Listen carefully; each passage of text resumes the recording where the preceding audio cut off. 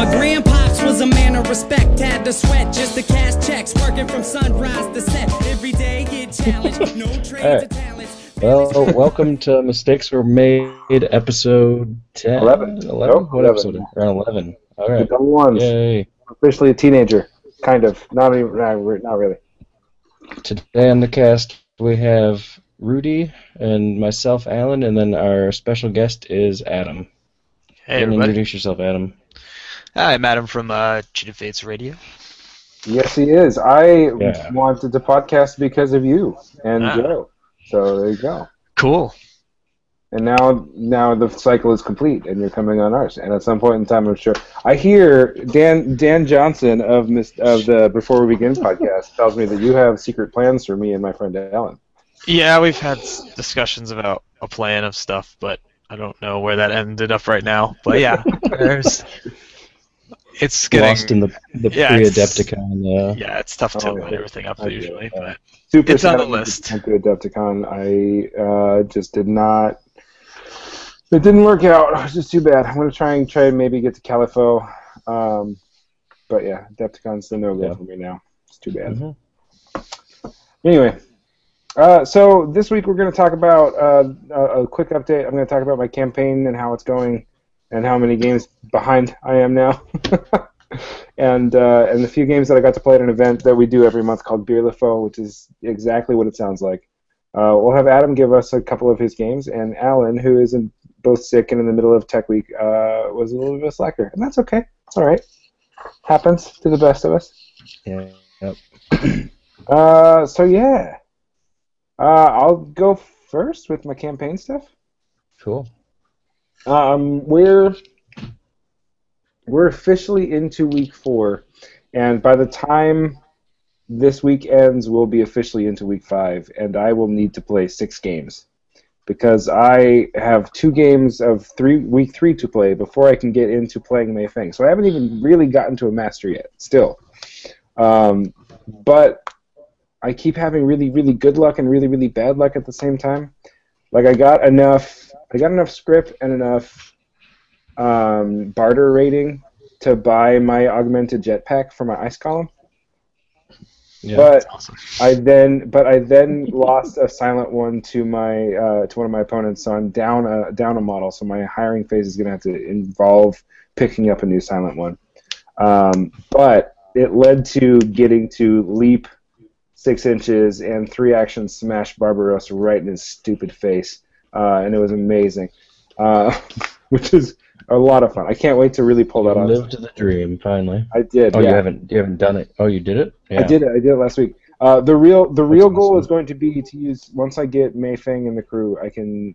So coming into week 4, I should be able to. No, coming into week 5, I should be able to pick up Sparks and a mechanized pork chop, which will let me give my ice column fast, so I can do a focused leaping smash attack, and then hopefully cheat severe and just do stupid amounts of damage in a blast. Okay. Anyway, moving forward. I'm gonna buy another silent one because having 2 on my team helps me keep things alive, which is important. And I'm gonna aim for Mei Feng, like I've said since basically day 1. Yeah.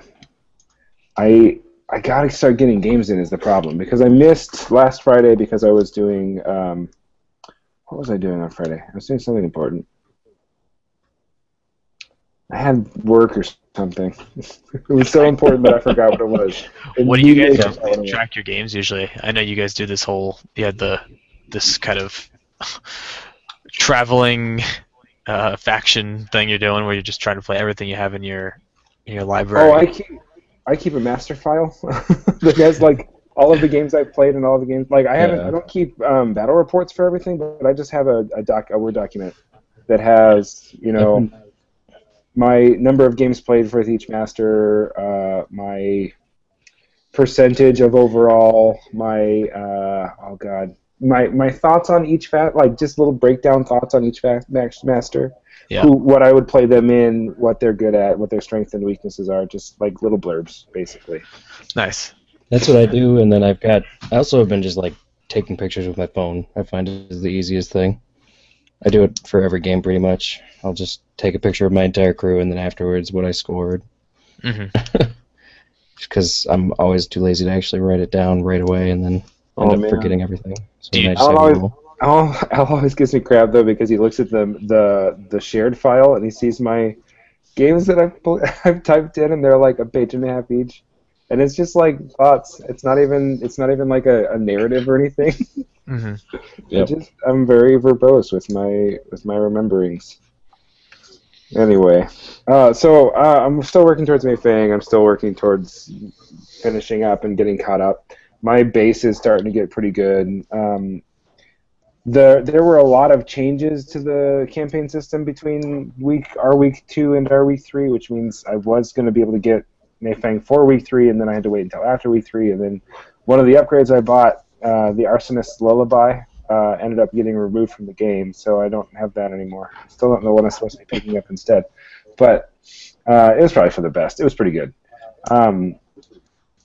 But yeah, I'm excited to get back in there. I know that we're coming into either this is the last week or next week is the last. I think we're officially done, right? It's supposed to be With done. the beta? Yeah, the beta. This is the last week of the beta, or was last week the last week of the beta? We should know tomorrow. If we get new files tomorrow, then that'll be it. Yeah, I've lost track of it. I haven't been doing anything with the beta stuff. I don't have time. Yeah, I've been downloading them, but not really play. I didn't get to play in the last couple weeks, so I haven't had a chance to. I've been deep, man. I've been rolling deep. Yeah. That's good. Like I said, I've said I'm trying to get all my work done so I can go play in Chicago in a couple weeks. So. Yeah. Well, I believe in you. Go Thanks. and represent. Mistakes were made. Okay. Someone's got to. Right. Yep. All right. Adam, you want to talk about you said you played a game yesterday, right? Yeah, I did. I played a game yesterday. I'll back up. So the reason I was asking what you guys used to record your games is I don't know if you've seen this game analyzer that somebody had posted on the forums. Nope. I think No? I saw a link for it. I didn't actually get it yet. It's pretty awesome. Yeah? Yeah, so if you search for Malifaux Game Analyzer, or I think the user who created it, his forum name is Cursing Bulldog, and Okay.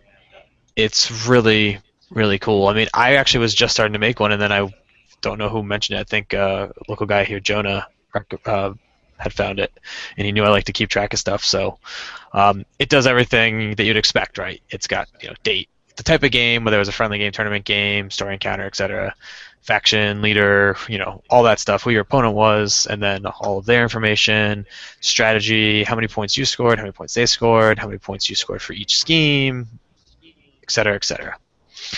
But the cool thing is at the top, it actually lets you see what your best, your favorite, your worst, and your least amount played for everything is. Cool. Yeah. It'll show you averages, too, for your points. So, You know what? Maybe that's my next goal after I've gotten to my 5 out of 5 played with everybody, and I start going into the 10 out of 10 played with favorites, is to figure out what my least played schemes are and start picking those when they come up. right. And that's kind of what this lets you see. Like, I've been putting in, I know that I take Candy Bodyguard a lot, mostly because she's so good at it. But Why not? yeah. But in general, it's good to just go and look at it every once in a while and be like, oh yeah, I've been taking that a lot or whatnot, and it helps you kind of go back and remember stuff, because I'm terrible at remembering my games, like really terrible. That's awesome. Yeah. So You'll definitely have to check that out. It sounds like a real helpful thing. yeah, it's really good. Cool. But so yeah, my game yesterday was with Pandora, and I've been liking her a lot. People don't know I've been playing Neverborn exclusively this year. I've made the switch from Rezzers, so it's. I know you and like 4 other guys have done it. Dan Johnson's done it. He's playing mostly Lilith, and Joe did it and is playing mostly Dreamer, right? Yeah, I think he's playing Dreamer, and Yes. he's been loving Zoraida lately, I think. Mm-hmm. That's right. Yeah. So I'm sticking to. I have Zoraida. She's the only one of the only ones I don't have like really with any paint on it, but I'm going to be doing her towards the end of the year, middle of the year, and I've been sticking to Lynch, Pandora, Lucius, and Lilith, and they've been really good for me as far as both having fun playing and winning games. It's been fun. So just over half of the faction. Yeah, I mean, I have a lot. Yeah. I mean, Neverborn was what I started with when I first got into the game. Lilith was my first master in 1.0, so she was kind of my reason for getting into Malifaux, and then I switched over to Rezzers because we were doing a Escalation League that I was running. So, I mean, I kept waiting for a new Lynch to show up in my local. And I kept waiting. Finally, I got to the point where I won a gift certificate on Saturday, and there was a 20% off. It's 20% off Malifaux figures when you're at the event. Yeah. And so I was like, I want to buy something. I haven't bought figs since like October, and it's still not here. So I ended up going in a very wildly different direction, which we'll get to in a minute. Now, was it one of your guys' rules, or maybe I'm remembering wrong? Was one of your rules that you're not buying anything new until you finish your journey here? Well, mistakes were made. That wasn't mine. It wasn't until I finished it. Yeah, I was talking about that and just waiting, but I wasn't going to do everything. I think I was going to shoot for 5 like masters at 10 games before I did it. 5 new ones, so I haven't gotten there yet. But I also got a really lucky Christmas gift of Leviticus, which I've been enjoying. So yeah, and that's not way around the rule, I guess. I made it to something like 75% overall, and I was like, you know what? I'm at 72 out of 95 games played. If I get one more master, it makes it an even 100, which means that every game I play is 1% instead of being like 1.12 or whatever. So I just to make math easier. I justify. So you wouldn't have to use a calculator. Yeah, exactly. Basically, yes. I mean, I'll still have to do it for my faction-specific breakdowns, but whatever. So your game with Pandora.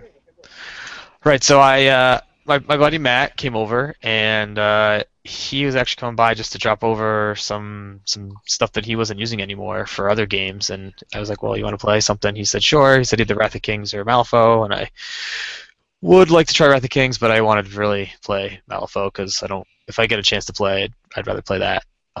So he pulled in Arcanist. Lately he's been playing a lot of Guild, so I thought he was going to be playing Guild.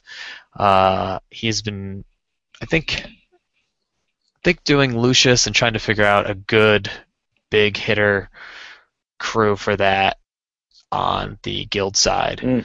So I think he has said he's been struggling, but I think he's probably got some pretty good lists. So I was expecting something like that, but he brought Arcanist, so I haven't seen Ramos in a long time, and he played Ramos. So it was me going in a little blind. You know what Ramos does, but you don't remember everything and all of his stats and everything. So on flank deployment with Turf War, I knew it was going to be tough, but that's why I took Pandora, because she just, with all of the way you can build her certain times based on the schemes, she can just have so many little auras and pulses and whatnot coming off her crew. So I kind of built her like that, and it ended up being a fun game. He does not like playing against Pandora, as I now know.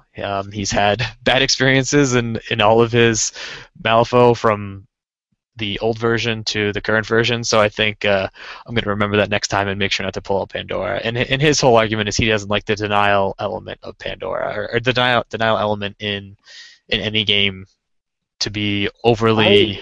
I agree with that. Obnoxious. I think I agree with that. There's something about if I'm playing a game, and I used to have this argument with Miles all the time. Miles was my old roommate, Alan and I's good friend. Where if we're playing a game and I don't get to actively play it, you are taking away my ability to play the game. That gets very frustrating very quickly for me. Yeah, and I can understand that. Brewmaster was the worst.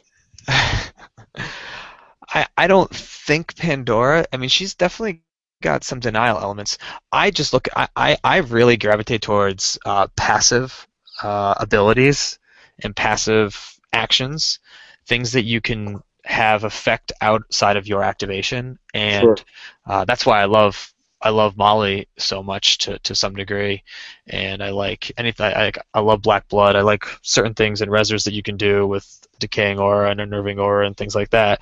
So Terrifying and manipulative. And yeah, all the stuff that really you don't have to do. You don't have to waste your AP. I really think that AP is probably. I mean, I think most people agree. It's probably one of the most important resource in the game. Absolutely. So if I you never can, thought about that. I mean, I know that I've gone after models that were AP efficient, like things that have nimble, things that have, expert, melee experts, casting experts, that kind of stuff. But I hadn't thought about going after things that get to do stuff without spending AP. yeah. So like my big one is definitely in Neverborn now is definitely Fear's Given Form. It's just such a powerful. I guess it ends up being an ability. I don't remember exactly. I have to look at the card, but basically, it's just defense 14 duel for anything that activates within 3 inches of the model. So it's filthy, That's something that you don't have to worry about. You just put your model where you want it to be, and then you're good to go. Yeah. So like a free attack. You flip like a 6 or a 7 or whatever it is, but it's a free attack. Yeah, and it's like, and I always put it, and the reason I get 3 inches out of it is because I put it on models that have a 3-inch melee. Right? Or 3-inch engagement range. So Candy, which is annoying, with her sweets and sours plus Fear's Given Form. Yeah. So if I can control activation there, that's really nice. But yeah, so basically, that's the way I built the Pandora list for yesterday. There's the age-old argument, I think, that a lot of people on Twitter are asking about today, which is Poltergeist or Puke Snake being the Primordial Magic. And there seems to be overwhelming majority of people that think you'd never take the Poltergeist. I don't agree with that. I think there are situations that you do take the Poltergeist. I don't know that it's 50-50. I don't know that it's 60-40. I don't really have enough data to go off on that yet. But if there's a scheme-heavy list of for me to choose from, I'll definitely take the Primordial Magic. Or if I know I'm going to need to do some extra things with cards because I get whatever it's called. I think Russian Magic. Yeah. Then it's Russian Magic is very, very powerful. Let's be honest, it's very, very powerful. But I take the Poltergeist in. So the scheme pool that we had was Cursed Object, Bodyguard, Assassinate, and gosh, what was the last one? I'm trying to remember. But I took Cursed Object and Bodyguard. So. There was no scheme heavy. There's no scheme placement one. So in that case, I figured I don't need Primordial Magic. I need to protect charge lanes with the fact that Ramos was going to be probably bringing things like a misstep and a Joss and things like that. So I put and we had flank deployment. That was another big thing. Is the Primordial Magic is fast. It's like 6 movement, I think. Sorry, not Primordial Magic. It's the Poltergeist, right? I think it's 6 movement, 6 walk. So it's pretty fast, but it has a 2 action that's like the equivalent of a whole. I think what's the movie from like the 80s? Is it Exorcism or Poltergeist? Is that a movie? But there was like this movie from the 80s I remember as a kid that was super scary, and it was like a black like oil slick on the ground. Do you guys know what I'm talking about?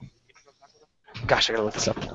Oh man, yeah. Yeah, there is a movie Poltergeist. I don't know. Yeah, I know. I don't remember if that was in that or not. I'm seeing it in my mind, but I have no idea what it's called. Right. So effectively, the Poltergeist basically gets to put down. It takes 2 AP though. That's the problem. So you can't really move the Poltergeist and then drop it, but it's a 30 mil marker placed down, and anything that ends in activation within, I think it's 3 inches of that, has to take a willpower 15 duel? Something around that, yeah. So if you can place your Sorrows in the right place and you can have Pandora in the right place, that's potentially 3 or 4 or however much you have of those models that have... And healing and whatever, and pushing. Yeah. Yeah, because basically Pandora and has... what is the other thing that happens if you fail the test? So Pandora and the Sorrows all have, I think it's called Misery, Right. and it's a 6-inch. What was it, aura? Whatever the filled in bubble aura. And if anything fails willpower duel within 6 inches of any of those models with Misery, they take 1 point of damage. And the key to that is it's great for things that have hard to kill or armor because it's separate damage sources, right? Right. So they don't stack, and then you don't just minus it by like of armor too. You basically take 1, 1, 1, 1. So it's kind of her not her shtick, but it's definitely part of what she can do. I never use that as my like go-to. Like I don't think that's the way to play her, but it's one of those things that it definitely annoys the opponent. So Yeah. But yeah, basically the game was Turf War. I think turn 1, I put down the Primordial Magic. Excuse me, saying that the Poltergeist. I gotta find the name of that thing. But basically, put down his little 30 mil marker to make sure that Joss couldn't charge in. It's called the Paranormal Activity. And that blocked that charge lane. I took Bad Juju. I took Candy, both with Fear's Given Form. 2 Sorrows, and what else? I feel like I'm missing something. But it worked pretty well. I more or less got max points on the game. Cursed Object took some work. I had to paralyze Misstep, I think turn 2 or turn 3, to make sure she couldn't kill me, and then also put Cursed Object on her, and then she couldn't remove it no matter what, even if she got away. The funny thing was I had put he had charged Misstep in position between Bad Juju and Candy, and they both had Fear's Given Form, so he was going to activate Misstep last because I had forced. I think I had used Candy's. What's it called? Insight. Is it Insight? No, it's Mood Swing. No, not Mood Swing. The one that's on. Gosh, Doesn't Play Nice. It's like called Doesn't Play Nice. It comes off a Depression. It's the Depression upgrade. Yeah. And Melancholy. Nobody Likes Me. That's what it's called. So basically, you can't activate that model until if there's no other models with Nobody Likes Me in the crew. You can't activate that model. So it more or less makes that model activate last. Huh. Yeah, I've seen a lot of people use Insight to try and get Sours off, but I haven't seen anyone try and use. Yeah, I do think that has it also. Actually, let me double check. I pulled out my cards here. So Insight has Mood Swing, is what you're thinking of. So that's when this model's controller has an opportunity to activate a model. This model may choose to activate it instead. Yeah. So you can tell them when to activate it. What I'm talking about is Melancholy, which is an upgrade called on Depression that gives to all friendly woes that are within line of sight of the model that's holding the upgrade. If you successfully cast it, the model you targeted gains Nobody Likes Me, and this model may not activate while there are any other models in this crew without the Nobody Likes Me condition.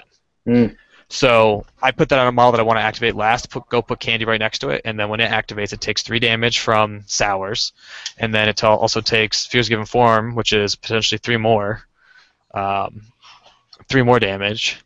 And both of those are willpower duels, so if they fail either of them... So no. Fear's Given Form's not. Yeah, because if it was, it would be... I mean, Pandora would be broken. Be beyond broken. Because I think Fear's Given Form is rare, too. No. What's that? Sours isn't a flip, it just happens. It just happens. Oh, okay. If you activate last, you get it. Yeah. So, yeah. So the situation ended up that he put Misstep there, and I had 2 Fear's Given Form and Forcing Sours, so I had to actually move Candy away so I didn't kill Misstep, so I could actually... So you didn't lose your Cursed Object points? Yeah, exactly. Oh, I'm just killing you all so quickly. What am I going to do? Right. Yeah. Yeah, and I did do a Red Joker of Pandora using her against Joss, which is... Joss had reactivated, so I more or less did a self-loathing on him in Red Joker, the damage, which was just brutal. So I think whatever Joss's damage spread is, I want to say it's around like 9, because he's probably got like 6 and 3 for his severe and his weak. And then I had 2 Sorrows in her. That was 3 more damage. So it was 9 plus 1 plus 1 plus 1, or somewhere like that. So that was brutal. And the That's last a really good way to get around hard to kill, like to be able to have a Sorrow nearby, do a ton of damage with their own weapon, and then it's like, well, you're at 1, hard to kill, but the Sorrow will kill you now, so you're dead now. Yeah. Ugly. Yeah, it's pretty brutal. Like I don't know. I can see where he was getting frustrated because I also took Bad Juju, and Bad Juju I normally take Barbaros because he's got his challenge and it's a willpower duel. Yeah. And then I more or less give all of my stones and set them aside for keeping Barbaros alive. So he just runs around and annoys people because they have to target him, but targeting him, he's got pretty good stats. I think it's 6 defense, 7 willpower. He's got black blood. He can push like no other in Neverborn. Yeah, his pushes are just so good. And it's the one time I didn't take him recently, and I took Bad Juju instead. And Bad Juju can force a potentially willpower 16 duel. With Landslide? Yeah, is it Landslide? I think that's the trigger, right? It's on a crow. Yeah, Landslide's on his quicksand. Yeah. Oh, quicksand. That's No. on his dirty claws. Yeah. Oh, okay. Against one target. Landslide's his against everybody. Big area. Yeah, the Landslide's a tough one because I take it. You consider using it, but it's going to hurt your models too potentially, and you're taking tests. So I normally only do it if he's on his own. So it's because Landslide is all models. It's not just enemy. Right. But I ended up getting the quicksand trigger, and to force your opponent to take a willpower 16 duel within range of Pandora is mean. Yeah. It's just mean. That's the word I was going to choose too. It's great. And here's another point for arguing that the Poltergeist is really good. I just keep the Poltergeist in a position and ready to pounce more or less on the model I want to fail a duel. Because if you're within 2 inches of Poltergeist, you're flipping negative on willpower duels. Ugh. So now that 16 is definitely going off. Or you're failing it, I should say. If you get quicksand. That's a red Joker. Bad things happen. Yeah. Yeah, it's very unlikely you're going to pass on a negative, though. Jeez. Right. Outside of, like, Zoraida. Zoraida with her willpower 10 might be able to get lucky, but... Yeah. Man. I mean, the last thing I'll say about what I took is I took, for upgrades, the Box Opens, Cry for Me, and Fugue State. And my thoughts there is Fugue State's one I swap in and out depending on if there are condition removals that my opponent might have to do for getting rid of, like in this case, Cursed Object. Because Fugue State forces a willpower 15 duel within 8 inches if you try and take an interact action. The interact still goes off, so it's not going to protect you from things like deliver a message or getting things put on your models, but it does make your opponent second guess putting down either a marker or trying to remove a condition if they're just going to die. They might just rather die. So that's one that I usually put on there, and she has Nullify too. So Nullify is something that the Primordial Magic has that's a really nice cast that makes things insignificant. The thing is that I think the Primordial Magic's cast on that is a 4, or maybe it's a 5, but Pandora's is a 6, and it forces Willpower Duel at range 10, so that's a pretty good little range band for her. It's like you can't take the interact this turn, and you're going to take some damage, and I'm going to push. Well, it's worse than that. It's the rest of the game. Ugh. Yeah, it's until the model that does it is killed or sacrificed. So yeah, and that's why I like doing it with Pandora more because she's the one playing Nullify, not the Primordial Magic in that case. Yeah. The Primordial Magic can be killed pretty simply if someone just goes to it. Yeah, that seemed. So how did it turn out? Well, because we started playing really fast at the end, I forgot to declare Bodyguard on turn 4, but it was at a 9-4 win, but it really could have had a 10 if I just was paying attention. Yeah. Yep. All he had left in the end was Ramos, who I Cursed Object. Ramos with Cursed Object on him. Yeah, actually, no, I think there was a Metal Game in left too, but that was it. That's ugly. Yeah, I can't wait. I'm looking forward to our later talk later on this episode. Spoiler alert.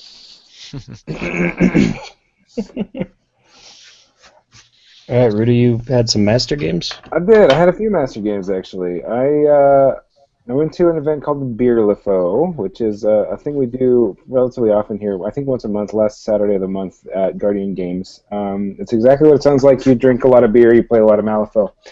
When you purchase a beer, you are given a beer bauble, which is like a bottle cap or now it's actually a piece of paper that you write your name on because it's part of the raffle.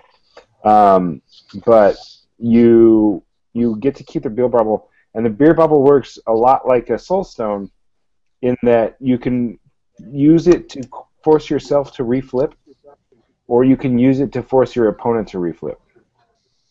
Wow. You'll end up getting something like 2 or 3 or 4 throughout the night, I mean, depending on how much you drink, right? And how much you're willing to pay for them. And then when you use them, they also go into the raffle. But other than that, it's just basically a 3-round event with a hardcore at the top of it all. So I played a hardcore game, and since I was playing Cassandra in my campaign, I decided I wasn't going to play her in my hardcore game at the tournament, and that was a big mistake.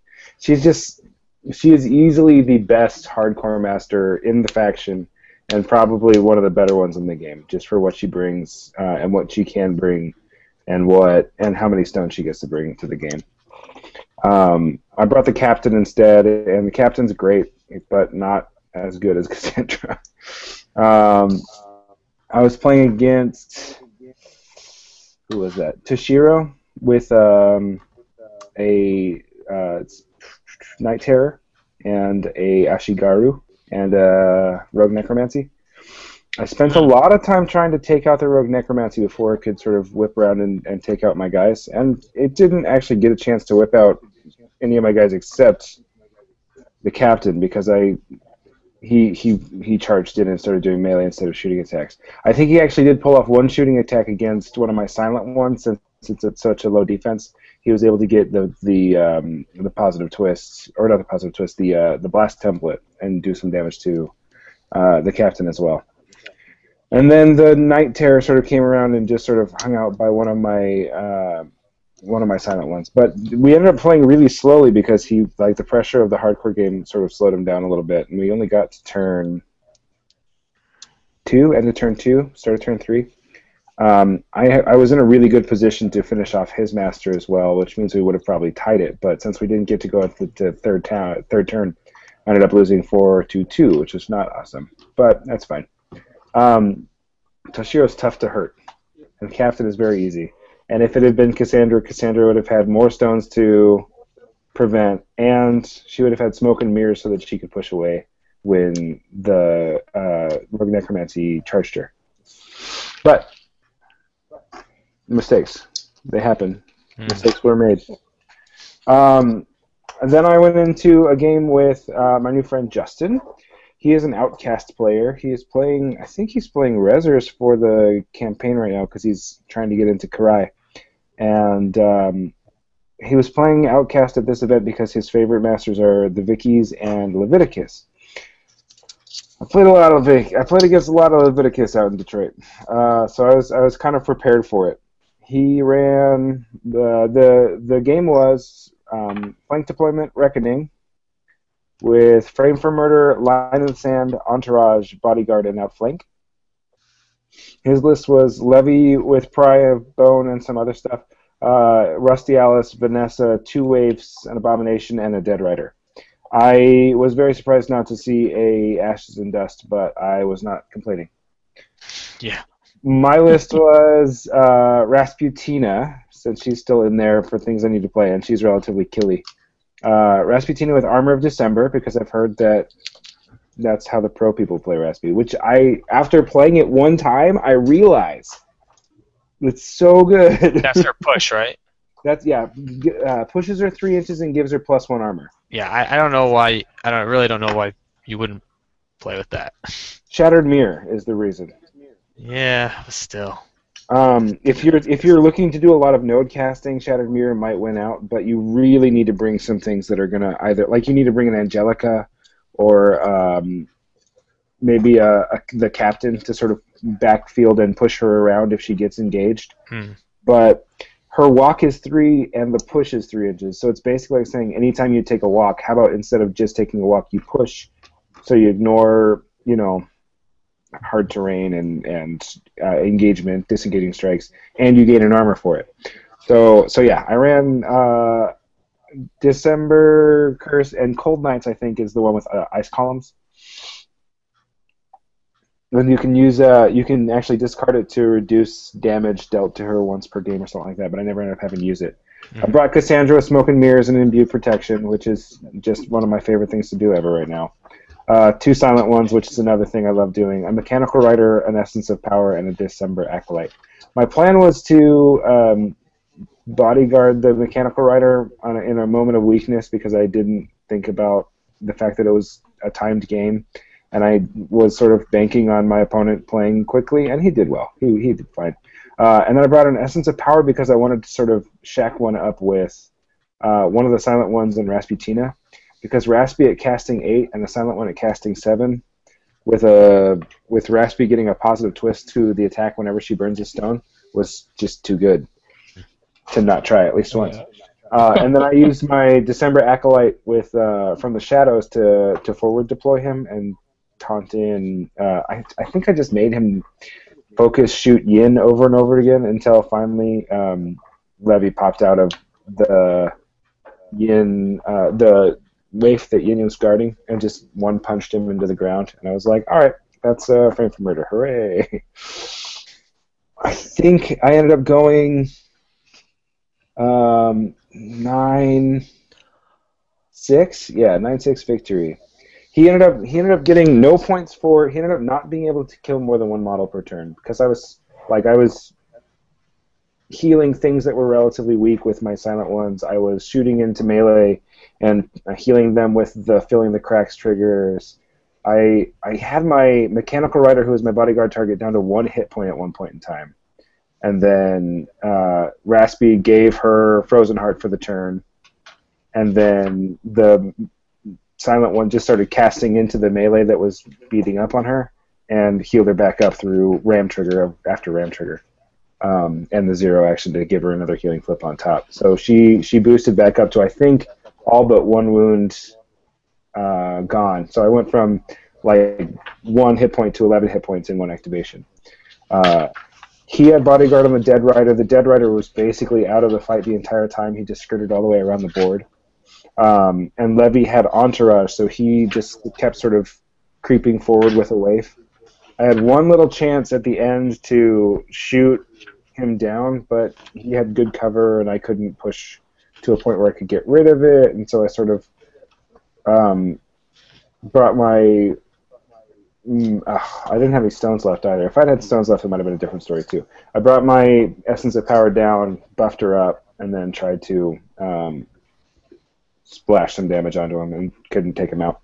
So he got full points for Entourage and full points for Bodyguard. I got full points for Bodyguard, 2 points for full points for Frame for Murder, and then 3 points for Reckoning, which was tough. But he kept summoning in waifs and A-bombs, and it was like, all right, that's an easy target. Bang, bang, bang, bang. Good game overall, though. He played really well. He's going to be scary once he gets a handle on the death and rebirth cycle, I think. And then the last game I played was against, before we begin, Dan. He was running a Lilith crew. Apparently he was running the Lilith crew he was running all night because he was doing a Joel Henry special Takes All Comers list. His list was Lilith with Living Blade and something else, Mature Nephilim with Rapid Growth, 2 Young Nephilim, a Tot, a Black Blood Shaman, and a Primordial Magic. Mine was Karis with Dragon Drop and Powered by Flame, a Malifaux Child, Cassandra with Imbued Protection, no Smoke and Mirrors this time, 2 Korafi, Johan, and 2 Silent Ones.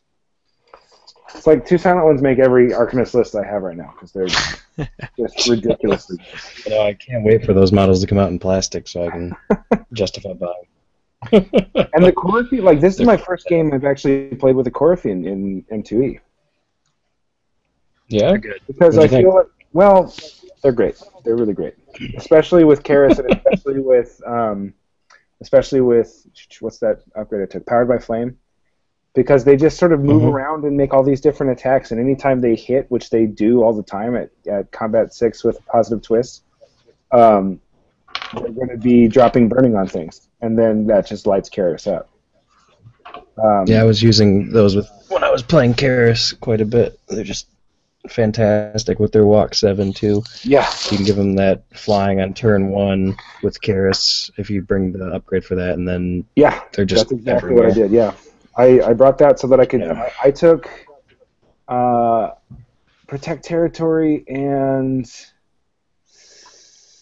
what did I take? It was Squatter's Rights. The schemes were Protect Territory, Breakthrough, Plant Explosives, and a couple things that weren't really explosive. Line in the Sand and something else. I took Protect Territory and Plant Explosives. He took Breakthrough and Protect Territory. His plan was to just do the normal tot sprint, drop a ski marker or 5 in my backfield and laugh about it. My game was I wanted to use Karis's drag and drop upgrade to use Wings of Fire to drop a ski marker at the end of a move while engaged with more than one model, and then laugh about that. But I got antsy and I went for it too early, and I only got 3 points for it, and it actually became kind of a big deal. Usually, if I can get 2 points for it, I'll be happy. But in this game, games with Dan are always really close, and he's really good at playing denial. So I should have held out for one more turn just to sort of slow play it and go for full points for it. He killed one of my silent ones early with a Mature Nephilim doing push through. He killed Johan. I was going to use Johan's 3-inch engagement range to tie up a couple of squat markers early, but he killed Johan with one of the youngs and brought out a Mature because he's like the easiest to kill enforcer in the game, apparently. Oh, Johan? Yeah, I know he's got hard to kill, but it was just like, I'm going to attack you, you're defense 5, I'm at combat 6. Oh, look, a ram trigger. Oh, look, a ram trigger. Oh, look, a ram trigger. All right, second attack. And he's such a big target, yeah, too. Yeah, young Nephilim are just so good. Yeah. Karis and the Corfi did a really good job of lighting things on fire. I was able to kill 2 mature Nephilims. Both of them. One of them was one that grew out of Johan. There was a ton of like back and forth where like I got 2 squat markers. He denied me a squat marker. I couldn't deny him squat markers, but I was going to learn how to do it. And then he's like, I've got this. And then I walked to Corfi out of engagement with Lilith, and he's like, wait, oh, that's right, they're always in motion. So Corfi just walks right out of engagement with Lilith and flips the squat marker. So I think I went 3 and 2, or 2 and 3 and 3. I got full points for Protect Territory. I got 2 points for Plant Explosives, and I got 2 points for Squatters' Rights. Squatters' Rights. Or was it 3? I think it was 3. Because I had 8. We ended up having 8 at the end of the day. And if I had been able to move Karis across the board, kill his Blackblood Shaman on the other side of the board, I could have brought that back down to an 8-8. And if I had been able to get in to where Lilith had dropped a ski marker, I could have gotten 7-8 and won. But he saw it coming and he moved Lilith out, dropped another ski marker for Protect Territory so he can get at least 2 points for it. I wasn't actually able to kill the Blackblood Shaman because he beat my flare defense check. He got burning from a flaming halo, but then I black jokered my Immolate cast, so I just couldn't do enough damage to him to actually take him out and deny any points for the tie. And he won 9-8. And we had a really big high five and strong handshake right after because it was such a good game. We were laughing about it for a good 45 seconds to a minute, just at how close it was and how clutch the whole thing came down. It was really fun. It was a good event. Yeah, those are always very fun games when you get a really close one. Mm. Mm-hmm. And those are my games. Cool. So overall, that brings me up to 4 with Raspy and 4 with Karis. I've got 5 to go in the Arcanists. I have 6 to go with the Rezzers. I have 8 to go with the Guild. I have 6 to go with the Outcasts, and I have 5 to go with the Gremlins. It's a lot. Oh, it's about 78 games. Oh no, I'm at 72, so it's 28 games total, and then I'll be done. So far this year, I have had, let's see how many games. 1, 2, 3. 13, including a 4-round tournament. So that would take me forever. Yeah, that's 13 games though in 2 months is pretty decent though. Yeah, the way I look at it is that kind of inflates it, I guess. Yeah. In a perfect month, I will get 4, 5, 6 to 7 games. Yeah, and you got to remember, I also had a week off. I counted the week of right around Christmas time. I had that whole week off, so I got 2 games in that week. Yeah. So it's tough. It's tough to get games in. That's why if I have a chance, I try and get one in. And I've only played one Vassal game. I've played a few with I played a couple with Dan, and I played a few with Alan. I'm getting more and more. I'm hoping after the Adepticon, my schedule should open up, and I should be able to get some games in, hopefully. Yeah. Because I'm opening a show the Friday of Adepticon. I'm opening a show, and then I've got some downtime. Literally driving out the night of the doubles match? Yes, I'll be driving out Friday night for 5 hours. So yeah, I'm gonna get there at 2 in the morning and then try and play Masters at. I think the registration starts at 7 now. Who does that? Who does that? I don't know. I'm all for it. I wish people would do earlier events. It's a long-running joke for Alan and I, where we were at Adepticon last year, and Mark, a friend of our friend Mark's, came down, and we were talking about the Masters the next morning. It was like 8:30 or something like that. Not even that bad.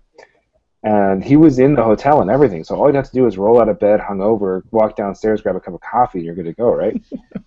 And he was like, he was pretty drunk at the time, but his entire reaction was very cyclic, where he would go, "What time is Masters tomorrow? 8:30? Who does that? I mean, I'm not going. I'm not going.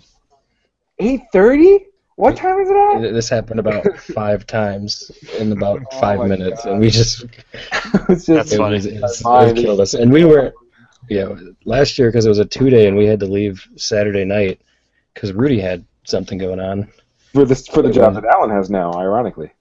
Yeah.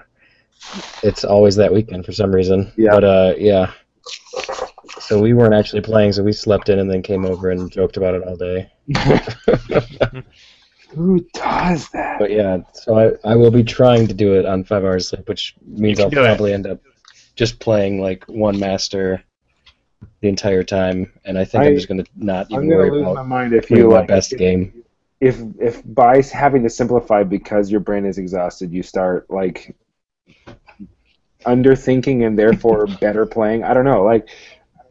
I think that if like the simplicity of the moves that you're making causes the primal winning of Malifaux to happen. I don't think that's possible in this game. I don't think that's how it works. Maybe in 1.5, but that's Joe has his story about the Masters before, when somebody won it in 20 minutes while unable to stand or something. Yeah, he's playing something from the ground.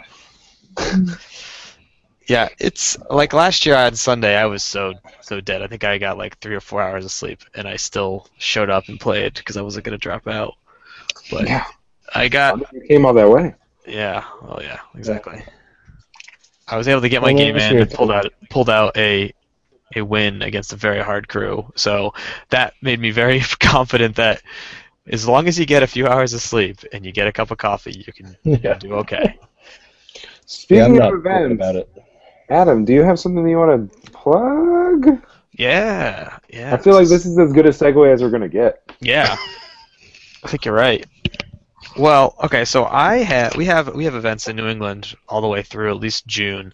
There are a few more major ones, specifically Captain Con, which is, I don't know if you guys heard about that last year, but this is the second year that it's getting run, and it's down in Taunton, Mass. It's actually run by the New England Privateers. It's a group of guys that also run TempleCon for Privateer Press, and if you're aware of TempleCon, it's like the biggest War Machine, biggest Privateer Press event. I think in the U.S. definitely, and might be in the world. I don't know. It's where they unveil all of their stuff for the year, type of event. So those guys that run the events there know what they're doing. So they started this thing called Captain Con. Basically, put it 6 months out ish from the TempleCon event, and they had been doing this thing called just the New England Team Tournament, I think, and it basically was growing too big, and they couldn't afford to get a space themselves in like a hotel, but they wanted to still have their team event, and they wanted to expand, so they looked to try and get other game systems to come in. I know one of the through a friend of mine, I was introduced to these guys, and basically helped do their inaugural year last year, and it went off really well. So it was a Kickstarter, got funded fairly quickly. I mean, not like right away, like a game would, but it did get funded and was a success. It was a big event for being their first event. So this year, it is going to be July 17th to the 19th in Taunton, Mass. If you want information on it, it's captaincon.com. CAPTAINCON.com, and the dates are up there. Hotel codes are available. It's at a Holiday Inn, I think it's called. It's a really nice hotel. They have a lot of space. We're actually getting both the upstairs and downstairs space, or upstairs and rooms outside of the main hall area to fill in with other games. They do a really cool prize element to their weekend, and you earn captain log points based on what events you partake in. So if you play in a tournament, if you do well in a tournament, you get points that you can then go trade in at the captain's log table, and you can get games. Like I got Super Dungeon Explorer last year. I basically turned in my points and got Super Dungeon Explorer. It's a hell of a game. Yeah. That's awesome. So and then like we also ran for my Malifaux events. I ran and had Weird had sent me a great prize box of goodies. I also gave prizes out for the event that I ran, as well as I put some into the prize pool that anybody could get from other systems. And the idea there is they want to the New England Privateers. They're not just Privateer Press games. They want to make it a game con that you can play anything that you want. So they want to see people being able to get access to a Malifaux box if they're playing Privateer Press games and vice versa. So they're very welcoming of many other systems, which is really nice. And we were the second biggest system there last year, which is great. We were basically second to the Privateer Press guys. So that's the big event. It's a Nova qualifier, so that's important. Put that on your calendar. If you're in the vicinity and want to actually qualify and get a free ride to the Nova Open, Matt Stanley would be proud to hear me say his favorite words, Nova Open or Krulligan. Cool. Krulligan. It's Krulligan, right? Krulligan? Oh, that's Dan. Yeah. Well, the two of them in the same room together, they just start saying Krulligan to each other for 2 hours, and before you know it, they've solved the laws of relativity again or something based off of Krulligan. Krulligan. Yep. Krulligan. You say a word enough times, it stops meaning anything. Unless you say Kadai. I have changed my ways. I continue to have people say that word to me, and I find it's really funny because now Dan is saying it to me at the club. He's like, "Well, there's a joke going on. I don't know if you know that we all agree that we're gonna now say it, and you can't say it." I instead. Yeah. Well, am I supposed to say Kadai or am I supposed to say Karai now? Because you're saying it. Do I get to say it? Do I not get to say it? Tell me what to do.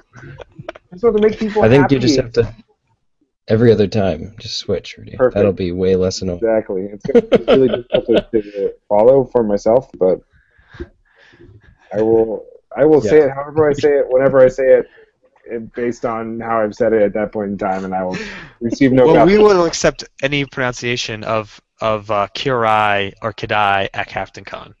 Okay. All right. Perfect. So I could play a Kadai crew. You could play a Kadai crew.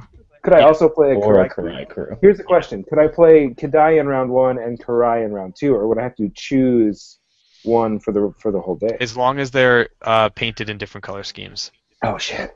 I'd have to buy the plastic. Perfect. You have to have the plastic version and the metal version. Yeah, I have my metal version, and she's I think she's painted. Maybe she's not. Maybe only her. You posted. Yeah, you posted it her spirits, but I don't think I've ever seen her in the flesh. I painted all 5 Onryo, I painted all 5 Seishin, I painted all 5 Gaki, and I never touched Datsuba or Karai because I stopped having games to play with them, and so therefore I have one more to play, and I swear it's going to be a mindless zombie run. I'm very excited about it. Well, if you want to come out to Captain Con, you should play Kirai. I cannot because it's on the East Coast and I have no money. Well, Al, how far are you? Yeah, that would be impressive. You're Detroit area, right? No, I'm Portland now, Portland, Oregon. No, I know you are, but Al's. Oh yeah, I'm in Detroit. Yeah. And currently I don't have a job for the summer, so You should do it. Take the drive. You can get Joe. Get Joe to go with you. Yeah. Are either of you going to be any chance coming up for Cali FO? No, I can't. I forget the weekend that this is. It's like June or something. Yeah. I'm gonna look it up real quick, but I probably will not be flying out for Califo unless something really weird happens. No, I mean I'd like to. I talked to Chrissy and I wanted to go last year. This year I can't go either, but it's sometimes I can. I've been out there and I can do for work. I can kind of do meetups and stuff, but I can't really plan. I do Gen Con. I typically do Adepticon. I do TempleCon. Now I'm doing Captain Con, so kind of can't get that many more passes. It's interesting you should mention your trip out to California because I've been talking with Joe about potentially doing some art for. Let's see if I can pull it up. For doing some art for your guys' new logo. And the only picture that I could find of you anywhere was on her Facebook feed. Oh, really? So let's see. That's good. That means I'm doing something right. I don't know if you noticed my icon in my Google. I don't have many. My picture's not widely disseminated. Like if you search for my name online, it actually comes up with a paralyzed guy that's like my same age that I guess was like had a drug problem or something and got into an accident. I don't know, but yeah. So I got a lot of cover stories. There's other Adam Helbling, so I don't have to worry about people finding me online. No, I've got the same thing with if you Google my name, it's like some actor from the '70s. So it's like no one's ever gonna find me without really trying.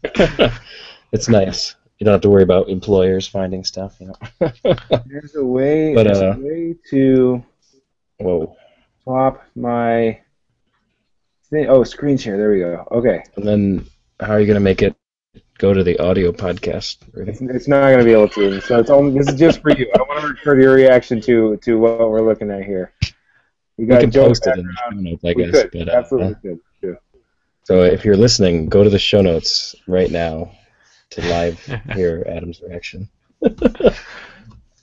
So we got. And while we're waiting, I'm going to talk about Califo because it is. I looked it up. It's June 5th through the 7th. So if you're interested in that, anybody listening, go to it. So essentially, what we're looking at here. I may be. Yeah, I think I'm going to try and road trip down with some of our locals. So what we're looking at here is we got a picture of Adam in the foreground. Hiding behind a mostly ruined wall, a picture of Joe with Seamus's gun, Nicodemus' staff, and a top hat in the background, and then assorted zombies, like punk zombies, with rotten bells in the background. Yep. We're gonna get that all painted up nice, and then send that off to you guys. I was like, I do some art. This would be great. It's very interesting. Because I actually couldn't tell who was who. Oh, it's very politics. Well, he's got glasses on. You don't have glasses, right? I do have glasses, but I'm probably not wearing them in that picture. Okay. It's funny because we have somebody else also doing, but she's a cosplayer, her and her husband, and they do really cool stuff for War Machine, and they're local gamers and stuff. So we talk to them a lot. But she's a graphic artist as her profession. So I had asked her in her spare time if she could do something for us, and I think I overwhelmed her with ideas. And she was like, "Oh my God, that seems really hard." So, I mean, really, I don't really care. Joe and I have had the old logo for like a year and a half now, and it doesn't really matter at all. But we've just been thinking like we should probably change it so that Spencer isn't the one on the card, on the Black Joker card. At some point in time. Yeah, Joe and I take a very laissez-faire approach to podcasting. Laissez-faire? It's lazy, but it's fair. Yeah. I like it. Yeah. It's, So quirky, but I like Michigan to Taunton, Mass. I'm just saying it's like 11 hours. You can do that in a day. That's nothing. I've done that before. I've driven all the way to Detroit. I've been up to the UP there. It's like, Nice. good stuff. Yeah, it's gorgeous. I think Rudy lived in Detroit for like 5 years and never went to the UP probably. I never got to. Yep. It's gorgeous. Anyway, I didn't go to Canada either. We're gonna see what happens, and that's like 10 minutes from where you were living. Yep. Just south of us. I didn't have a passport. Your excuse. Well, okay. So we've done a plug. We've done our updates. I got one more plug, though. Oh, okay. Go ahead. Sorry. So, because I have Captain Con, that's like the big one. Like, everyone should come to Captain Con. Should like take a weekend and come because it's gonna be awesome. I have a quick question. Are they gonna do Kickstarter for it again this year? Or is that done? Is that one time? I believe they're going to again. They've taken all the money that they made extra from last year and they put it back in for this year already to fund expanding. But they're gonna do Kickstarter again, I think. The conversations I've had with them, it's gonna be Kickstarter again. But cool. Yeah, actually, before we move up past Captain Con, I wanted to talk about what I'm going to be doing for the events there because they're slightly different than standard events. So yeah, I was going to ask about that. So I have the rules kind of like loosely written in my head. Effectively, we're going to do a Gaining Grounds because we got to have a qualifier. So that's going to be Saturday. That's going to be the main event. I'm going to probably do that like an early start. Actually, we'll probably do like a 9 o'clock start. So that's going to be the main event. That's what people should come and play and do qualifying for and whatnot. But the weekend is going to be centered around a team event, and I'm going to change what I did last year. Last year I ran what I called the Doppelganger, and the Doppelganger was just a very similar to and reminiscent of the Adepticon doubles events that Joe and I actually met at, and I played in and met other people, and they're a lot of fun, right?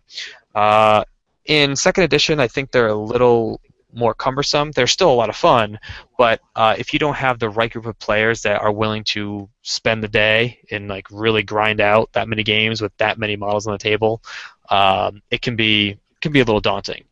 With that said, it did go over really well last year. The issue is this year, because I need the main event to be Gaining Grounds, I don't want to run that on Friday or a Sunday. So what I'm doing is I'm taking the idea of a team event, and I'm going to do what the guys down in Connecticut do for, I think it's Warhammer Fantasy. It's called Bragging Rights. And the idea is you come to the event with a team, and you earn points for your team over the course of the, say, weekend. And what we're going to do is you sign up with it's a 3-member team. You're going to have a captain. Captain's going to decide things that might be important for the team based over the course of the weekend. And on Friday, and this is still somewhat tentative, Friday I'm going to run more or less a hardcore. And your ranking throughout the weekend is going to be somewhat based off of how well your team does overall. So the idea is that matchups will be more or less based off of that to some degree. And if you come, so that's hardcore, right? And then we have the main, which is regular gaining grounds on Saturday. There's still going to be the possibility to earn points for your team, but the matchup's not going to be based off of your team matchups. At least I don't think I'm going to do that this year. But then Sunday, I'm going to run a somewhat standard gaining ground event, but this one's going to be more or less your team is how you get ranked for each round going forward, and your captain can decide. Okay, so say we're a 3-player team, the 3 of us, and Rudy, you're the captain. We get ranked against Joe, Ian, and I don't know, somebody else. They have their captain choose who they want their player to be that matches up against our player in the next round. So we get to pick, like, if we want our strongest player, right, with that particular matchup to go, we get to choose at that point. So I'm gonna. I see. So it's like, because what I was thinking was you, like, each of those 3 players plays a game, and then you get to, like, maybe whoever's highest ranked gets to choose who. No, because I want everyone to play always, right? Everyone should be always playing, but the idea is that when a matchup occurs, like between 2 teams, those players are going to go play their game, but the matchup of the 2 teams that are going to play are based off of what, or so the 2 players are going to play are based off what the team decides the players are going to be as a matchup. So you could say, like, okay, Al, you're going to go because they've declared that they're playing Rezzers, right? And you want to take you're good against Rezzers for whatever reason. I've toyed with the idea of having a set list of crews that you have, so each of you comes with, or not crews, but I guess masters that you can only play in your team. So, and it doesn't have to be the same faction, but you basically can say we're going to have one Ironsides player, and then we'll take a Terra, and we'll take a, I don't know, Lucius or something like that, right? And that's our pool, more or less, our pool that we can choose. So when we get a matchup, if I have only played 1 game with Lucius, but you guys think that I should go take Lucius and play against the opponent, we can decide as a team I'm going to go play Lucius, even though I might have only played a few games with him before. So it's kind of like a little weird mix of things that is a team. Your team gets to play with, and I'm going to do things like you get points for if you have a team T-shirt, if you have team camaraderie, you come with like a team song, all that kind of stuff. You know what I mean? I'm for it. I want all these things. That does sound like a lot of fun. It sounds very reminiscent of MCCC last year that I heard about on the Malafools podcast, where there was like a big long thing where there was a whole campaign and there were a bunch of different tables that all had different rules, and if one of your masters, like, everyone brings 2 or 3 masters each, and if you lose, that master gets held hostage, and you can negotiate, or you can try. It sounds like a simplified, stripped down version of that, which does sound like fun. I like the idea of just changing up the rules for cons too to make them a little bit more distinct. It's really cool. So instead of just having your standard fare, getting a little bit more. Yeah, and at the end of the weekend, whoever's team earns the most points is going to get the team, like a team award type of thing. So I think it's fun. Cool. I love the whole team element of miniature games. It's tough to weave it in a lot of times because miniature games are a solo game most of the time. But and without making the games take longer, that's the toughest thing. I do like the new rule set they came out with that Weird has at the alternate playstyle. I think it's called. Gosh, what's it called? I have to look it up. But it's a 2-player tournament where like we played Adepticon usually, where it's you have 2 players on the same side versus 2 other players, and it's you can only take a master and a henchman, and I think you share deck in those new rules. Yeah, I played the same sort of format, but with only henchmen led. And that was it was simplified it a lot, and it was still a lot of fun. So I don't think that it takes away quite a few potentially extremely broken interactions. But if that's what, I know that there are a lot of people who go into doubles tournaments because of those crazy broken interactions. The question is how much can we break the game? I know Al and I were a little surprised by how much of that was going on. It was the Sonia Perdita crew that we fought in, I think, the second round that just absolutely hosed us all the way through. Yeah, the's so many. There's just so many. That you can come up with. How could we do that kind of thing? How can we find the broken? Yeah. Well, it was our first con and our first doubles tournament ever. That's true. So, did not know what to expect at all. But the Terra Vix crew is. Oh, that sounds terrifying. Yeah. Hey, let's give the Vix fast. and also deliver Bloodvik to the front of the line. Why not? Yeah. And then I'll pick her back up and then drag her back to the beginning, and then I'll deliver her where she needs to be next turn, too. Alan and I's plan was to bring Lucius and have him hire in Guild Ostringers, and Kalodi, who can give them Arcane Brilliance and then cause them to attack something like 4 times per turn with focus. Oh, that's nice. And then it's like, all right, he hits you from 14 and no line of sight, and now you have to choose whether or not you want to discard a card or gain burning and take damage. And there's some shenanigans there. Yeah, there's that's a lot. But it's fun to have those variants where it's more of a over the whole weekend you're still working together instead of like the team tournament where it's one day and you're just done, and then it'll be a good event. And then you said you had another event you wanted to plug? Or? Yeah, it's just a more local event, but it's we have some of the guys coming from New York too potentially. It's going to be at a brew pub, and they have a back area where we're going to get catered, and it's going to be just a regular. I think I'm either going to run a regular Gaining Grounds, or I'm going to run a kind of primer for depending on what I do for the Captain Con event. So that's going to be May 2nd, and that's in Manchester, New Hampshire. I have tickets that are being sold. I need to sell to a certain limit so that I can put a down payment. If I don't get enough sold, I'm still going to run the event. It just won't be at that venue. It'll be somewhere else. So tickets I'm using air quotes, are non-refundable, but they're transferable. So we still can use the tickets for other stuff. So people should go sign up, and then it'll count towards whatever the event is that day, and that's May 2nd.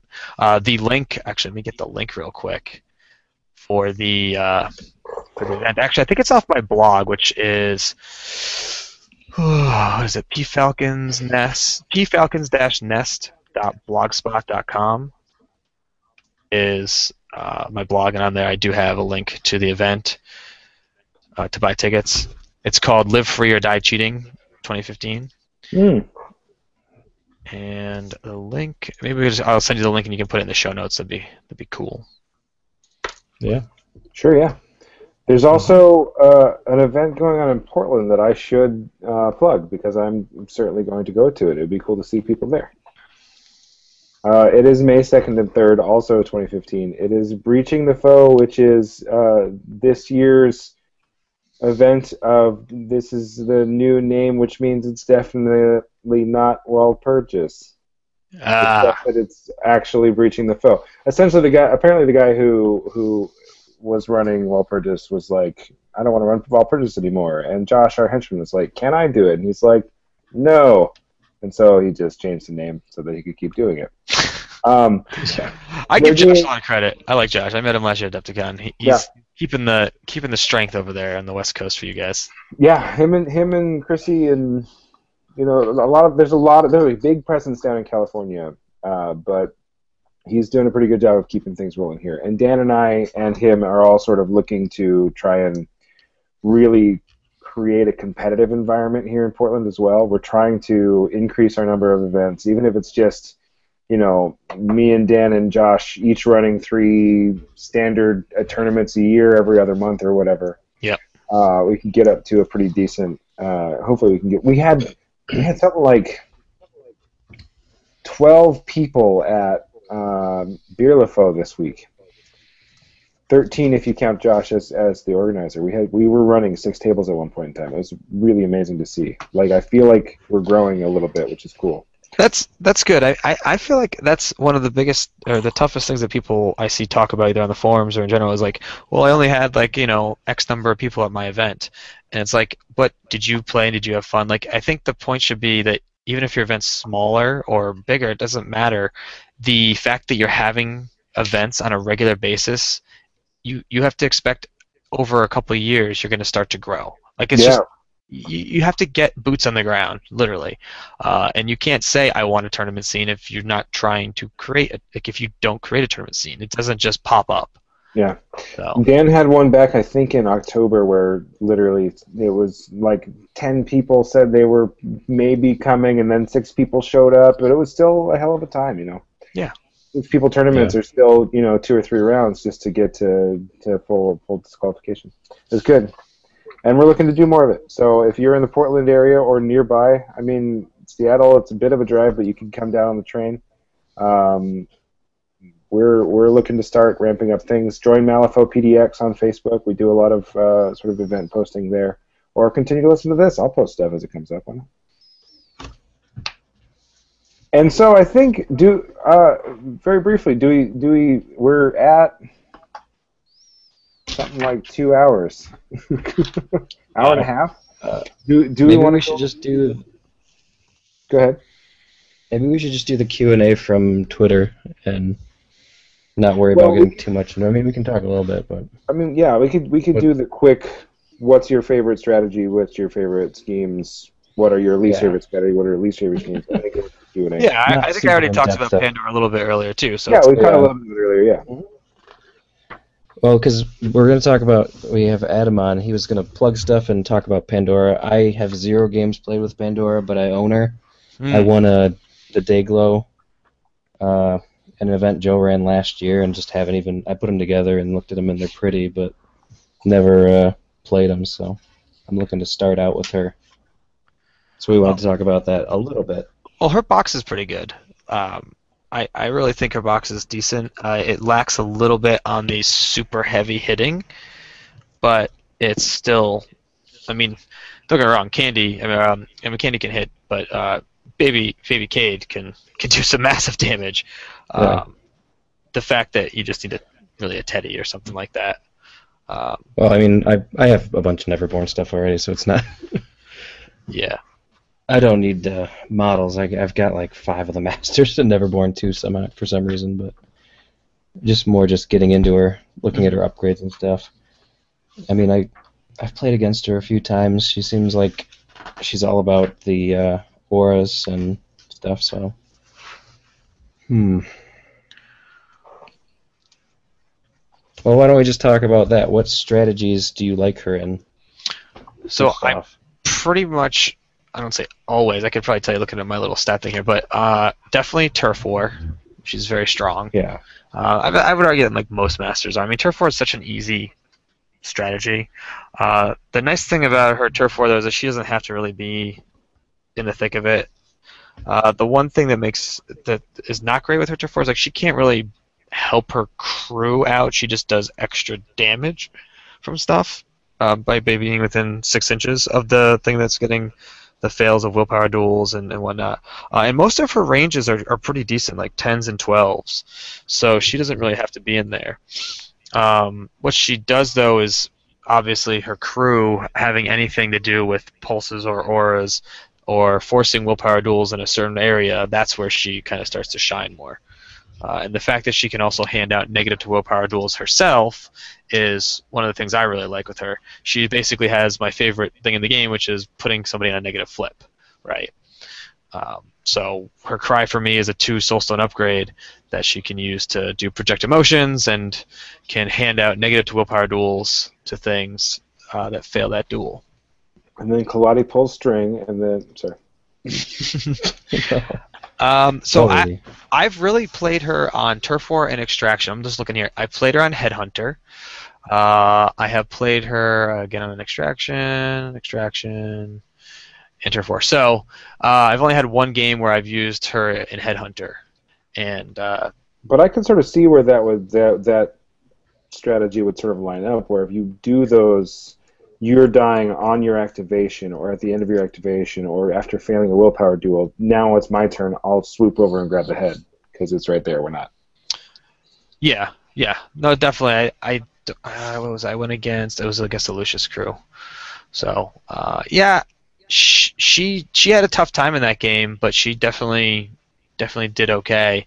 The game, I don't know. I have a tough time saying that any master is really good at one particular strategy because I think most can do the strategy. I think it's the schemes and the crew composition that really is where you're going to get most of your points. Yeah. So I will take Pandora in those type of strategies that I just mentioned, but it's really I swap out her crew more for the schemes that might pop up.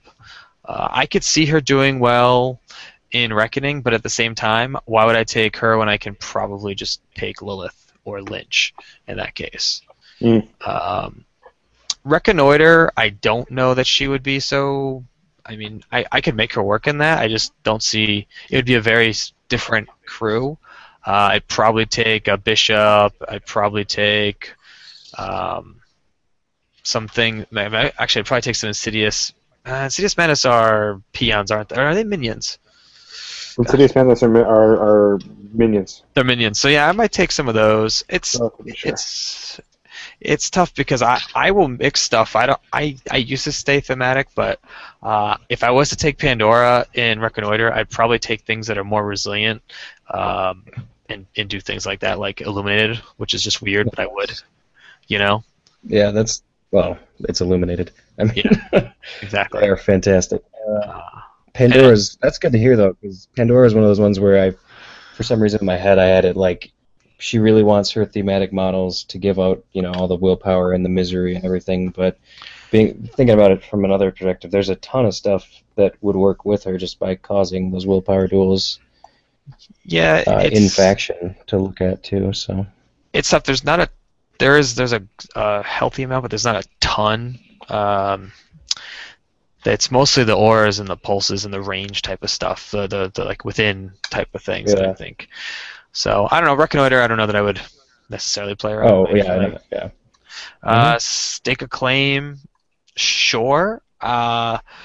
I would probably take Fugue State with her so that I could put her in position so that anytime someone flipped, this would go for Squatters' Rights and Stake a Claim, such that I could have that 8-inch bubble where if they take interact actions, they have to take a willpower duel and take damage if they fail it, etc. So I could see her working in those as well. For the new ones, Collect the Bounty, sure. She's pretty sneaky as far as her movement shenanigans because she has the ability that anytime she, on an opposable power duel, succeeds, she gets to push 4 inches. Yeah. So her Incite uses her willpower, which is nice. So she could kind of be sneaky and try and get away. Where she fails... A lot of non-enforcers, non-henchmen, so you'll be bringing a lot of models that will take a little bit to kill and also won't grant a lot of collect the bounty points. Yeah, the issue is that I find that in my crews of Pandora, there's actually a large amount. I don't take anything that's a peon, really. So, and Sorrows are really easy to kill. So definitely, I would probably not take any Sorrows in her crew in that case, but that kind of sucks. The Sorrows are just good. They just go places. They just get to be where you want them to be because they have the Misery Loves Company. Yeah, Misery Loves Company, exactly. Where they snap within 8 inches and yeah, they can move around a lot. They're real good for that. And what's another one? Being annoying. So the other strats. Which I think there's the Interference, which is the new Interference is the new Reconnoiter. So I imagine that's fairly similar and just except you do have those nice big melee ranges for engaging people. Yeah, there's just better crews I would take for that. Like I like I like Lucius in that. Pretty nice in that. Then there's the Guard the Stash, which is the 2 separate 2-inch markers 10 inches apart. You have to be within 2 inches of to get a point, so that would be sort of like... I could see that. Probably not quite as good as Turf War, but she could still do it, I'm sure. Yeah, the only thing is if the models place themselves in a right position, they cannot be affected by our pulses and auras. So yeah, that's the only thing you'd be careful. They do block of. Line of Sight and everything. So yeah. That's a good point. It's a solid point. I would never have thought about that. So... that's the last one I think, right? Because we did Extraction, Interference, Headhunter, Guard the Stash, Collect the Bounty. Yeah. So yeah, no, she's pretty solid. I like playing her a lot because I love anything willpower based in the game, and the fact that she has the ability to give things negative willpower duels is a lot of fun. As far as schemes, Bodyguard. If that shows up, I'm probably taking Candy and putting it on her. I've done it with Barbaros too. Barbaros Bodyguard is very solid. I can definitely see taking Assassinate. The issue is that if Assassinate's in the pool, I also don't want Pandora near stuff because she can fold somewhat easily. So that's the one thing I'm cautious of. Like Assassinate was that was the other.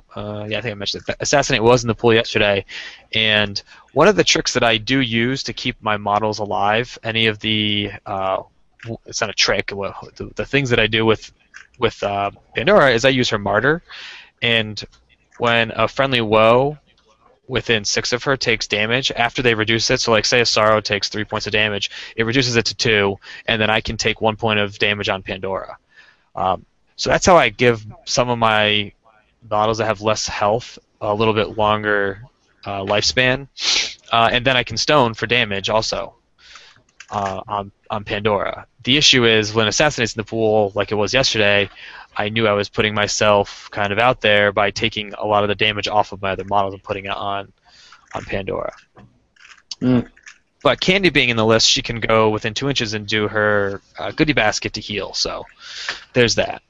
And it just needs like a 4 or 5 of Rams. There's a lot more healing in the game now. There's the addition change. That's something I've noticed quite a bit too. Yeah, but in Neverborn, there's really not that much. There's regens, but there's not direct healing that much. Fair point. Yeah. But you're just blurred by your Arcanists, Rudy. That's all true. Healing. That's what it is. I'm still extremely jealous of the Slop Haulers, who just have a ridiculous amount of heal. Yeah, they do. They don't even have to work for it. They just get what they want. And when you're doing things like Get Your Bro, that makes sense. But when you're doing things like, I don't know, the Kin or the... Yeah, anyway. We'll talk about that some other time. Yeah. All right, so there's... are there any strategies, schemes that you really, really don't like with her? That I really don't like with Pandora? Let's see. Like I said, I think Assassinate I wouldn't take with her as much. Her crew could handle doing it, but she doesn't. Her being near stuff is where she force multiplies what her crew, her crew's kind of auras and duels are forcing. So that's the only issue. And if she gets engaged quickly, if she can't succeed on her opposed willpower duel because she can use her willpower for her defense, then if she can't succeed on that, which you think 7's high and it is, but there are things out there that can make that still difficult on you. And if she gets hit like the hard, Bell. Yes. Or Right. Howard Langston. Exactly. Yeah. So I'd say Assassinate, but I still would consider it. It's just not my go-to. Breakthrough and Protect Territory. Yeah, those are easy regardless. If I'm doing Breakthrough though with her crew, I have to probably do it with somebody like Candy, which I hate because then she's not doing what I like her to do otherwise. But that's just the situation because she doesn't have a ton of scheme runners herself.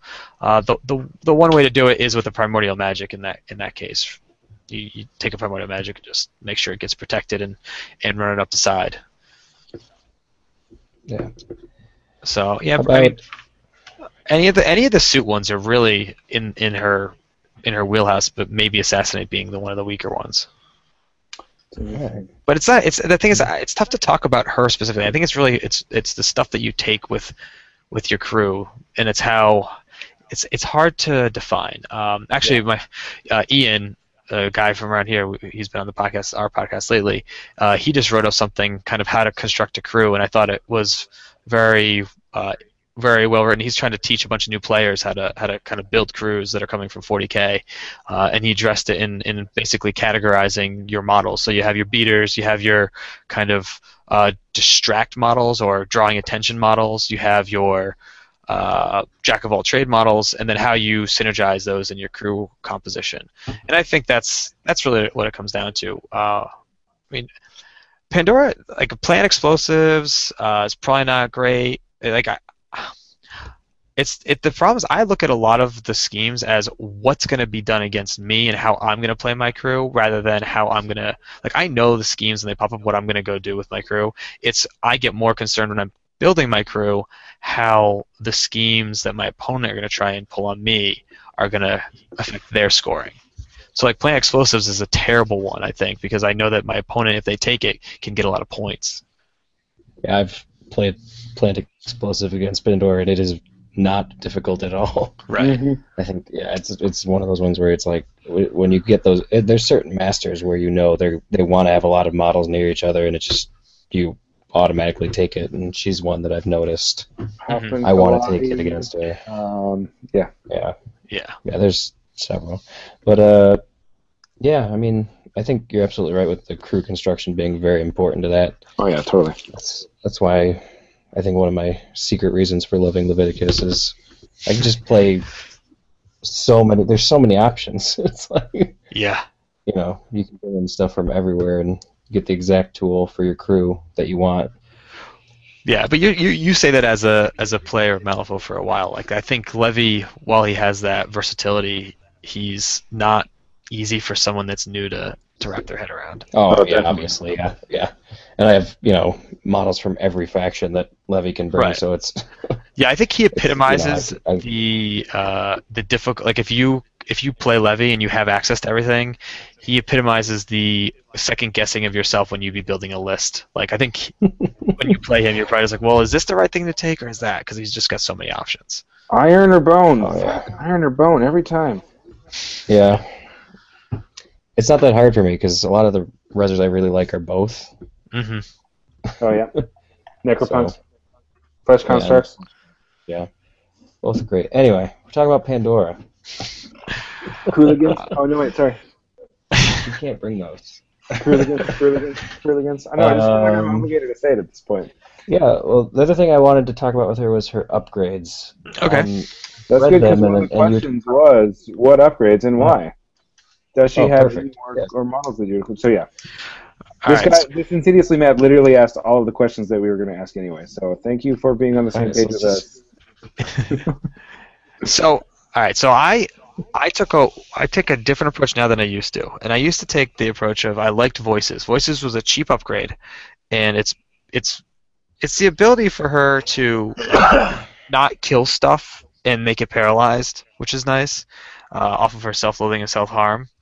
And it also makes it so that models cannot reduce the damage from misery. And that's just a nice thing to have, and I was playing with that because I didn't think that the box opens, which is her other limited, was worth the 2 soul stones.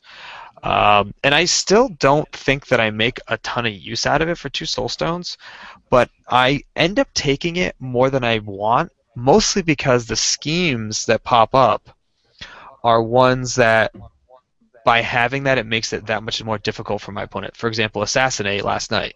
Assassinate was in the pool. I figured I got to take the box open so that if my opponent wants to target me to do to kill me, then they're going to have to take a terrifying test and all that stuff. So on her box open, she can also remove the immunities to horror and paralyzed from the model. So, like if you had, seems like a really nice. Yeah, so that synergizes as well, but for 2 points, it's a tough one to take always. And it's her limited. Terrifying 13 all is.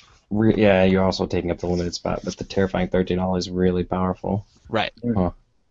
Yeah, I mean it's a good one. It gives her a range 6 to do some damage. The weirdest thing though is it's her only defense thing that goes against defense. Yeah. Which is good and bad, right? You have to realize that she does most of the stuff going against willpower, so if there's something that has high willpower, this gives her another attack that does go against defense. Right, like if you're going against, say, a Perdita with Osveo crew, you can drop things by their low defense instead of their relatively high willpower at that point. Mm-hmm. Oh no, not or Ancestral, that's what it is. Yeah, I mean they still have high stats though in Perdita's crew, so it's still tough, but yeah. And it's funny too. That's also one of her lower casting numbers. Most of her casts are 7s or 8s, so it's one of her casts that's kind of low. So it's not a great. You're basically buying that for her terrifying, and at 2 points, it's expensive. But like I said, I take it on times that assassinates in the pool or deliver a message. Those are two reasons I would say that you want to probably put box opens on her. But the next one's almost an always auto take for me.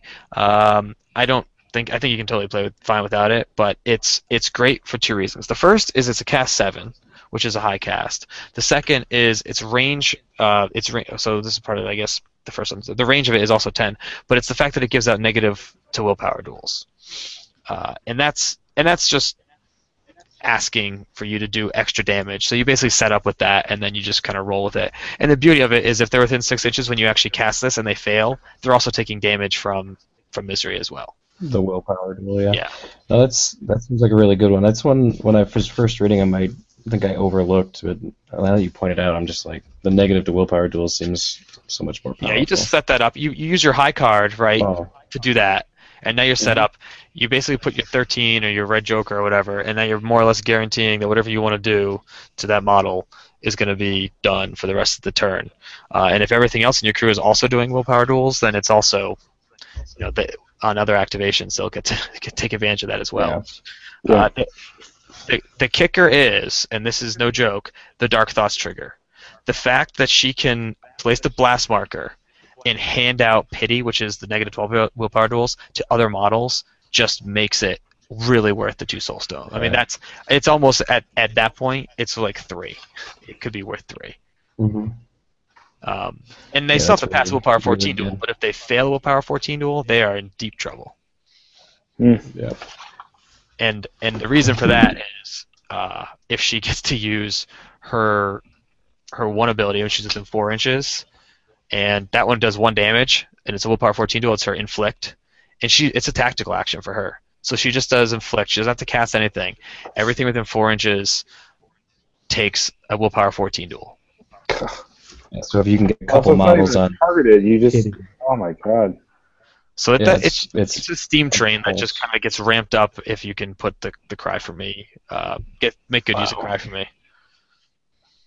Yeah, that seems really brutal. Yeah. All right, let's maybe pull up the Twitter questions. There's only a couple more, and one of them was a little covered already, but yeah. I'll just say while you're looking up, so Fugue State's her last other upgrade, and it's a good one, like I was saying earlier, where it's if a model takes an interaction within 8 inches, they have to pass a willpower 15 duel, or suffer 1 damage, or they still succeed at doing the action, but if they fail the willpower duel, they suffer a damage, and it's a willpower duel, so they suffer another damage, plus whatever number of sorrows or whatnot are around. And it's just an always-on thing, which is really nice. Yep. Again, like I said, that's like the stuff I like. That also gives her the Nullify, which can be really good. Mm-hmm. Yeah. Right. And one thing I would argue that I see people do sometimes that I can see it working, but it's not the way I play, is putting Fear's Given Form on Pandora. And I don't do that, but I know people do like doing that. I just think that it limits what she can do for mobility in her crew when you can be putting in other models and getting much better bang for the buck. Yeah, she can be really mobile, so if you don't really want to leave her in one spot to take advantage of that, can be. Mm-hmm. All right. So, do you have the questions pulled up, Rudy? I do. We've covered quite a few of them already. The first one was what upgrades and why, which we just did. Does she have any core models that you always include? We sort of covered that with sort of Barbaros or... I would say Candy. Candy, definitely. I see Candy so much, even not in just Pandora list. She's everywhere. Yeah, what are the best threats and schemes for her? That's something we've already sort of covered as well. Joe Gerard asks, from lovely downtown Wixom, Michigan, asks, how do you get the Poltergeist to work, and why do you take it over 3 stones in a Primordial Magic? Right. Drill Bucket, Ian also asks that question, and I think that, I mean, we've already talked about it a little bit, but if you want to expound upon that, that'd be great. Yeah, I just think the points to remember that I said earlier is I think they're both good. I think they both serve a purpose. I don't take the Primordial Magic when there's no schemes in the pool, even though with Russian Magic having that extra, or no schemes with their scheme mark placement in the pool. Russian Magic is great, but honestly, I think that in certain situations you can do the Poltergeist where it can block or make a charge lane more or less it's less interesting for your opponent to take, where you put down that little marker, and it's a minion. It's a totem. It's a minion. Like, I used it to give Cursed Object to Ramos on last activation. Like, that's great. It's incorporeal. It's a woe, so while it can die fast, if Pandora is within distance of it, she can martyr and take the damage forward instead. It has regen itself, and the fact that it gives out negative to willpower duels within 2 inches of it is also nice. There's also walk 6 in incorporeal, so I mean, Yeah. just being able to move pretty quickly through stuff, not having to worry about terrain, could be good in certain boards, I'm sure. Where Right. it's, although with being a minion, so it can actually take interacts, which is nice. Yeah, I do know that I think the argument, and I haven't heard it a bunch. That the argument that I think people would make about it is that it's a big model because it's 50 mil base, so it's quickly targeted. If it is left to do what it can do, it is a pain in the butt, and that's why people usually kill it. So they will just focus on it and kill it, and then you've lost 5 soul stones that you could have spent on a primordial magic and just left it off doing its own thing. I think that if people are having a hard time with Poltergeist, they need to. I say this a lot. So, like, the Nothing Beast. Let me have a quick side discussion on that. The Nothing Beast, of course, does die. But if you don't play if you play Nothing Beast, then you just throw it in there, it's gonna die. You have to time it. Same thing with the Poltergeist, right? You have to time your Poltergeist placement. You have to time. I mean, you have to do it with all your models, but I think these models that are a little bit more vulnerable, you have to be very keen on watching what the right moment to have them do their 1 or 2 things. It's a 5-point model. It's not going to be a jack of all trades. It's going to probably do 1 at best, maybe 2 things for you the whole game, right? That's going to really change the game. And that's what it comes down to. I think that the Poltergeist is one of those models. Whereas the Primordial Magic, you just sit it in a corner, it gets you activations and helps you with activation control. It gets you a ski marker because it ends up being a ski marker, and it gets you a card. Yes, for 2 points, that is the most cost-efficient, probably totem in the game, next to Hungry in Darkness. But, you know what I mean? Like, yes, Primordial Magic is very good, but there's a few instances where I think a Poltergeist can serve you well, and that's basically my approach on it. Well, and just having that option sometimes, could be good. And it is a model that you don't see on the table a lot, I think, because of that Primordial Magic being such a solid totem. Yeah, I mean, it's really good. Yeah. It's an awesome model, too. I really like it. I think that the Poltergeist translation, as opposed to the to 2E's plastics, was much better than the Ikirio. Yeah. Okay. I would agree with that. I use my my Kidai avatar. You're killing me right now. Yeah, I also use the avatar for my. No, actually, I used the old one, but I just put it on a 50 mil base for now. But now that I know that I'm not going to get to use the Kirai avatar, I think I may go back to it. I don't know. Figure it out. Yeah. Cool. Well, hopefully when you go to play Pandora, you'll have some idea what you feel like putting in there. I mean, the stuff to put in that's not in her box is a Barbaros, probably, and a Bad Juju. Those are 2. That and Teddy. I'd say those are the maybe 3 big hitters that you could consider adding in, and they're gonna make you very happy with her crew. Luckily, I own 2 of those, and I love Bad Juju. Do you have Barbaros? I don't have Barbaros. I do not have Barbaros. He's the one I'm missing. He's a tank. Yep. He's great. I might have to try and proxy him or something because I don't want to buy the whole He's one of my favorite hardcore masters for that faction. Mm-hmm. Yes. Were you around for the Barbaros versus Mancha. I was the Barbaros versus Mancha. Yeah. Oh, you were in that. Yeah. That was well. in the So hardcore. that was our hardcore. That was our hardcore tournament that had me playing Barbaros with before they had made it so that you can't technically grow. And he was playing Mancha Roja. And one of the rules was if you swap crews at the end, you got bonus points or something. And me and Mark were both. I'm like, yeah, sure, whatever. Let's do that. It sounds like fun. It sounds like a good time. And so we did. We swapped crews in the last game, and he just decimated me with my own crew. Yeah. I was like, I may have lost the tournament, but I won in spirit. Anyway, I think that's about it, right? We should probably wrap up. Yeah. Thanks for being on, Adam. Yeah, thanks for having me. Thanks, everybody, for listening. You can listen to Adam on Cheated Fates Radio when they come out, which is occasionally, and they're always good. I always listen. They always move right to the top of my queue, so. Yeah. Oh, thanks. Yeah. All right. You have the thing edited, so we don't have to actually say anything now, right, Rudy? Yeah, I think so. I mean, I composited it down for the last one, so I'll probably just be able to steal it from the last one this time. That's pretty good. So, yeah. Thank you for listening to the Mistakes Were Made podcast. You can reach us via email at mwmpodcast@gmail.com. Or on Twitter at MWMPodcast. Thanks for listening. See you next week. Or more than a week. Good night. Good enough. I don't actually listen to our own episodes, so. No, I don't. I only listen to it because I have to listen to it to find the times that I messed up. Or I think I dropped one almost F-bomb in this episode, so it's not even that bad. But, yeah. Yep. Good times. Good episode.